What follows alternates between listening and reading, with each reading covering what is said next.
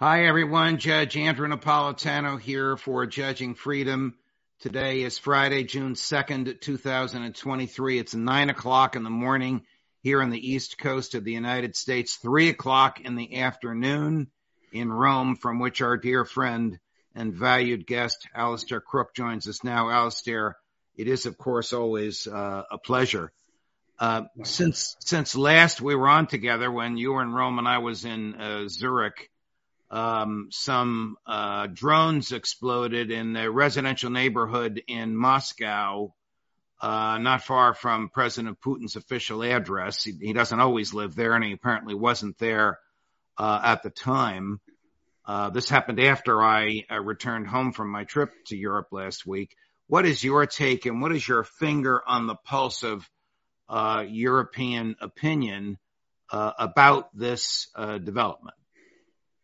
That drone strike, which I think has got a lot of attention as people, the damage was minimal.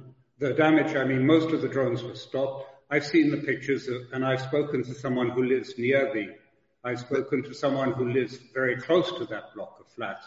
And they say all that transpired was that a couple of people had a scratch and no one went to hospital or anything like that. Most of the drones stopped. Now, I think people have this backwards, in fact. People are asking the question, what's the effect on Russia? I believe, actually, the Ukrainians are doing this to keep morale up inside Ukraine, as much as undermine morale in Russia. Because the Ukrainians have had a lot of reversals. The nightly air attacks, Bakhmut falling, all of these things falling. And so I think partly this is to keep up morale of Ukrainians. This is a spectacular. It does nothing strategically. It's an irritant, but it's nothing strategic.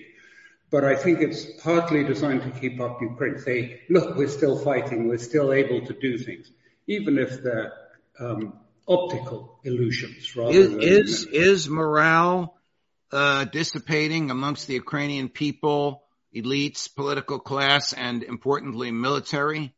Oh, yes. Oh, it's on the floor. Of course it's down. There's also the economic stresses.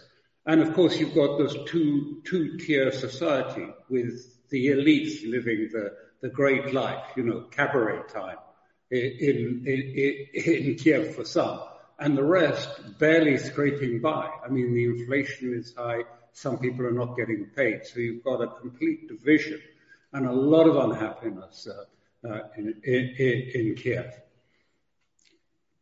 You recently wrote a piece, the essence of which is the endless bitter antagonism to Putin and Russia. What is the reason for the Western-generated, America-promulgated, endless bitter antagonism to Putin and Russia? There are deep roots, so we can't go too far back. But I think basically it was because, America thought it had Russia in the palm of its hands in the Yeltsin years. The Harvard boys were there, and they were just buying and stealing most of the resources of Russia at that time. That was up until about 99. And then in comes Putin, and he slowly puts an end to the project completely. And I think Obama and the team never forgave him for that, because they really, during that Yeltsin period, and they thought they were going to have another Yeltsin, and that Russia would have been completely appropriated by Wall Street and by the energy companies, which is what they had wanted, basically dismembered and taken apart. And that was happening. And there was starvation in Russia. It was a disaster in Russia at that time. And Putin came in and he started dealing with it. He started cutting the oligarchs down to size. He started nationalizing back again, taking into state ownership the resources of Russia. And has built the economy, a self-sufficient economy, which is different from the one that Yeltsin had. But I think, the West cannot get it out of its head. That was a period when the Russian economy was very vulnerable. It was being run by Wall Street. And so they could do what they wanted with the economy. Is the root of this, Alastair, American hubris? Oh, sure. Yeah. Rather than America willing to recognize a major economic power with which we could trade at an appropriate level, and a rising tide, to quote JFK, would lift all ships. You know, it's a Western hubris of thinking that they can reappropriate, Western triumphalism. But the reality is, and this is what I think the elites find it very hard to get their heads around, we're living at the tail end of a cycle that has benefited us. I call it the sort of tailwinds pushing us along. It was the end of the colonial imperial cycle, whereby we profited from the periphery and all the wealth came to the center, to the United States and to Europe. And we had a very prosperous few decades that time, not particularly merited by our own work, but they did come. And during that time, we made the mistake of turning our economies away from having a real economy, a manufacturing base, to just being a service consumer economies. And now the tide has turned. And the economies that were the peripheral economy are now economically the most rapidly growing. And it's the West that is in decline. So we are much weaker economically and as a society than we think us to be. And so the hubris is very strong. Oh no, we were very rich. I mean, we've been doing so well during this period. I mean, of course we can prevail. Of course we can win. It's a mistake. So there's two problems here. One is hubris. The other is the failure to recognize the harm that comes from hubris. You write of a U.S.-led rules ideology, capital R in rules. What do you mean by that?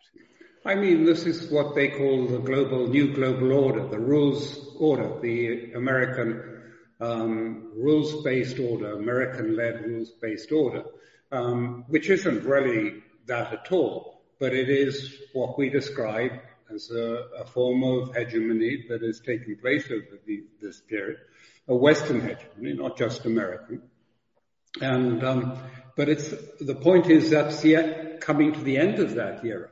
It's not the beginning of a new era. The new era, it's changed, the tipping point.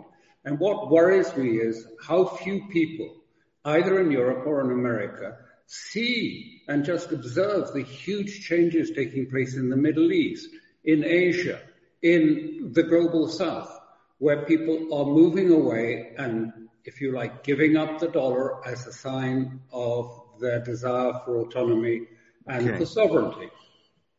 And look at the G7 reaction to the fall of Bakhmut. Let's send them F-16 fighter planes, something which President Biden himself warned against a year ago when he whispered into a microphone, whispered for effect, that's World War III, guys. Doing the very thing now, post-Bakhmut, post-G7, which he warned against a little more than a year ago. Surprising to you? No, not unfortunately not, because I don't see really any much signs that apart from a few people like Colonel McGregor and others who obviously very clearly see the situation. I mean, for 99% of the population, they're fed something completely different. And even the elites, I think the elites have enjoyed this privilege of having complete mainstream media observance of the rules, that they feel they don't have to argue the case anymore because mainstream media will just support whatever they say. More than that, they can lie because no one's going to hold them to account. I mean, they can say these things because the mainstream media will just stick to the messaging rigorously. So it's made them very lazy. I don't think they bother really to find out what's going on so much. If Joe Biden were intellectually honest and capable of expressing that intellectual honesty, and you were to ask him, Mr. President, to what end are we doing all this? How would you expect he'd answer? I'll win in 24. He wants to run for re-election as a wartime president like his hero, Franklin Delano Roosevelt. Roosevelt, of course, had a moral crusade behind him. There's no reason to reinvent or even examine the history, but there's really no comparison. The American hubris condescends to Russia. Russia's the boogeyman. The government preaches hatred of Putin. Antony Blinken this morning gave a speech saying Ukraine is winning. I mean, this is simply preposterous, just from the observations of a non-military, non-diplomatic person whose background is in the field of law, but in the news business for the past 30 years. This is absurd for him to make a statement like that, and no one's really challenging it except people like you and Colonel McGregor and Larry Johnson and the folks that appear on Judging Freedom. What do the Europeans think when the American Secretary of State says Ukraine is winning the war after the fall of Bakhmut to the Russians?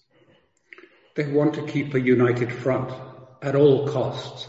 They're terrified of getting out of line with the United States and, if you like, losing their career prospects as a whole. It's very, very clear they don't have the ability to say these things, and they don't want to hear it, actually. I think the striking thing is, that they, at one level you can talk, and intellectually they can get some of the arguments. And then at another level, somehow, the West always triumphant, isn't it? I mean, it'll be all right. We'll get there in the end. I mean, it's only Russia. We can stand up. So I think there's a dichotomy. Let me bring you back to the economics again. Is there a recognition that Russia is actually winning on the economic front, that not only have the American instigated sanctions, which included an act of war, the destruction of the Nord Stream pipeline, not worked, they've had the opposite effect? Is there a recognition of that among Western elites in Europe, off the record, of course? The British newspaper led almost an opinion piece this morning saying sanctions have been working. It's a great success of the West. And what is more, Putin has got no weapons. He's got no technological capacity. He can't win this war. And this is a sort of lead story from their economics editor. And I have a friend just back from spending 2 months in Moscow. And he said, you can't believe it. You don't even know there's a war in Moscow. Everything is just completely normal. I fear it may be too normal because I think Russia's going to have to transition soon and maybe even mobilize more.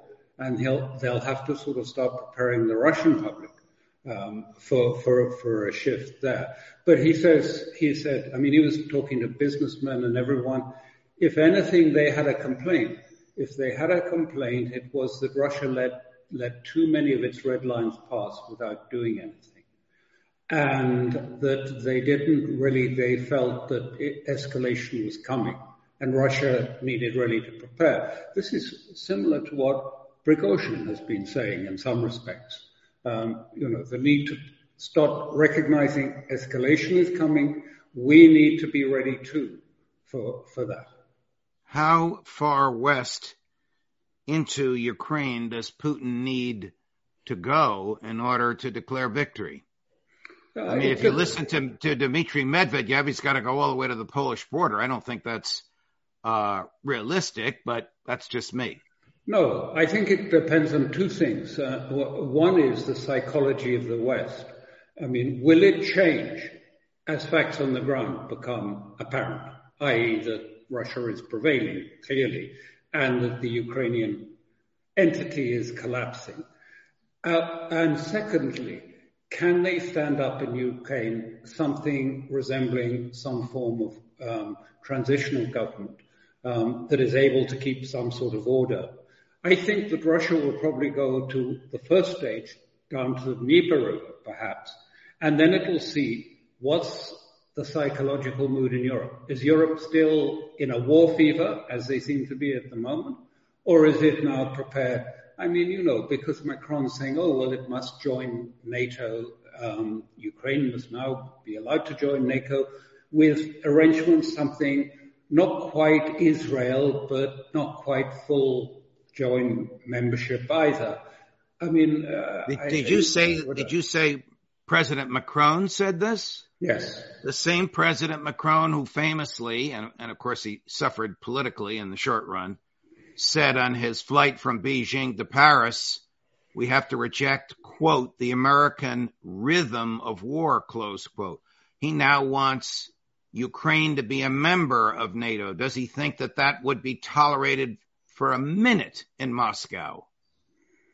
He probably knows that, but nonetheless he says that. And he also said at this conference at Bratislava, and he said very clearly, we now have to prepare our people, European people, for prolonged conflict, for a conflict of high or medium intensity, which sounds as if he has changed. Before, he was talking about not humiliating Russia, and that it was Russia that needed the security guarantees. You remember Russia actually wrote some treaties, draft treaties in December 21, and saying the key issue, the thing that started the war, was the expansion of NATO. And what do we have yesterday? We have Biden deliberately provokes him, pokes the bear in the eye and says, no, we're going to expand it again. Right. I promise you, he said, I promise you it will be done. We're going to expand it. He rarely says, I promise you, but every once in a while he does like to use that phrase. What is NATO today? Is it a peace organization? Is it captured by the Greens in Northern Europe? Is it a serious military organization? Theoretically, and there may have been some NATO officers killed in a Ukrainian bunker the other day, there isn't even a single troop from a NATO country, except America and Great Britain, on the ground. Yeah, I think there may have been some British in that bunker that was damaged, together with Americans. About 20 NATO people is what I hear. Maybe right or wrong, I don't know. The answer to this is yes, a strange metamorphosis overtook Europe during the Kosovo War, the war on the bombing of Belgrade and in Yugoslavia, where people began to see NATO as a sort of instrument for human rights, for progressing, changing entities, right to protect, all of these things. And they saw it now as a sort of humanitarian venture. And that's been taken up. It split the Greens, but the ones that went with that are the people like Annalena Baerbock, the German foreign minister, and the Greens in Germany, who do see NATO as now an instrument for pursuing, if you like, global justice and global order. And they see it. And this was also said by the Europeans. They said, we're going to be a soft empire, using it against ignoring international law, ignoring states that have got a government, and where it's necessary, setting in our own protectorate governments into these states. That was a senior European. This was the whole idea of Europe becoming this great venture for establishing justice and equity and virtue. Here's Hungarian Prime Minister Viktor Orban in an interview with a British television anchor, giving what I think is some of the maybe the most thoughtful comments I've heard from any leader in the West. It's a little bit longer than a minute. It's worth watching. The very last 2 or 3 sentences he uses, in my view, are profound. I'd like your thoughts, Alastair. You made a great deal about 1956 and fighting for freedom. You have a neighbor who is invaded by Russia, the very country, you grew up with pictures of tanks going into Budapest. Why are you opposing the European aid? No, it's emotionally. it's tragic. So all of our heart is with the Ukrainians. We understand how much they suffer, but I'm speaking here as a politician who should save lives. So the most important thing for the international political community is to save lives, especially when you are convinced, as I do, that there is no chance to win this war. So therefore, what we should do far more energy invest into to convince everybody that the only solution is ceasefire.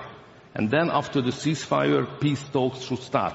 And then we could back to your point, yeah? Do you really think there is no chance of Ukraine winning? That's and my surely point. They stand very little chance of winning without the aid which you are currently blocking. No, my position is that looking at the reality, looking at the figures, looking at the surroundings, looking at the fact that NATO is not ready to send troops, it's obvious that there is no victory for poor Ukrainians on the battlefield. Looking at the fact that NATO is unwilling to send troops, it is obviously that there's no belief in Ukrainian victory on the battlefield. I think I've quoted him accurately. What did you think of his nuance and his courage? Admirable.